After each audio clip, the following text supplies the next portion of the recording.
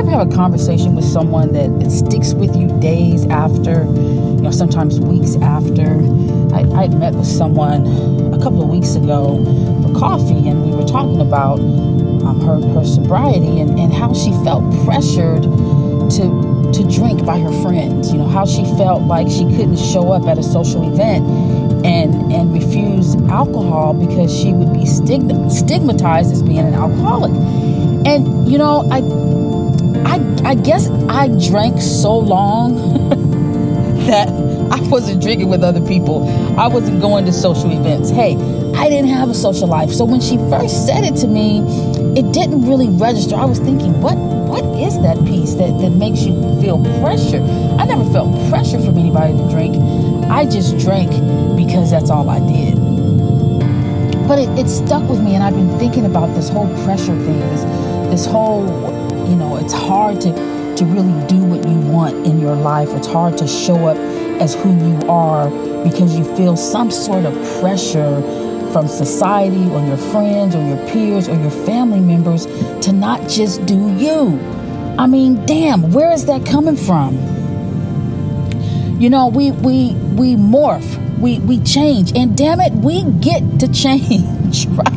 We get to grow, we get to change our mind, we get to switch up our lifestyle whenever we want. God, that brings up another conversation I had, and this one, it really kind of took me off guard for two reasons. An ex from way back in the 90s, right? I guess 90s and early 2000s, called me. This had to be maybe 2 months ago, and she was like, Sherry, I got something I need to share you, Monkey. She called me Monkey. She's like, I got something I need to talk to you about, and she's wringing her hands. I could feel it over the phone. I'm like, what is it? What's the problem? She said, well, I've met this guy that I really like, and it's really serious. And I was like, well, fantastic.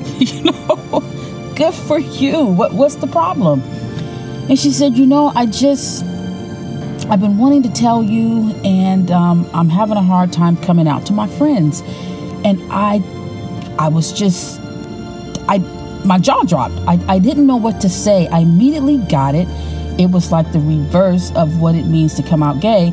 I guess what she needed to do was come out the other way and say, I've been gay, and now I've met this great guy, and now I'm going to do him. I want to hang out with him now. We're going to do this thing, this hetero thing. And I still, all I could do, even as her ex-lover, and, we had kids together and everything. And we're, even with all of that history between us, the only thing I could say from my heart is, that's awesome. It's awesome that you found somebody that you can connect with at this stage in our lives. That's all we want. That's all we're looking for. And how dare anyone put a certain amount of pressure on you to feel like you can't do that? You get to show up, and that's my hand hitting the steering wheel. You get to show up as your true, authentic self. Don't water yourself down for the taste of others. When you start doing that, you start fucking up. You get to be who you are authentically and completely. And guess what? You get to do that all the time.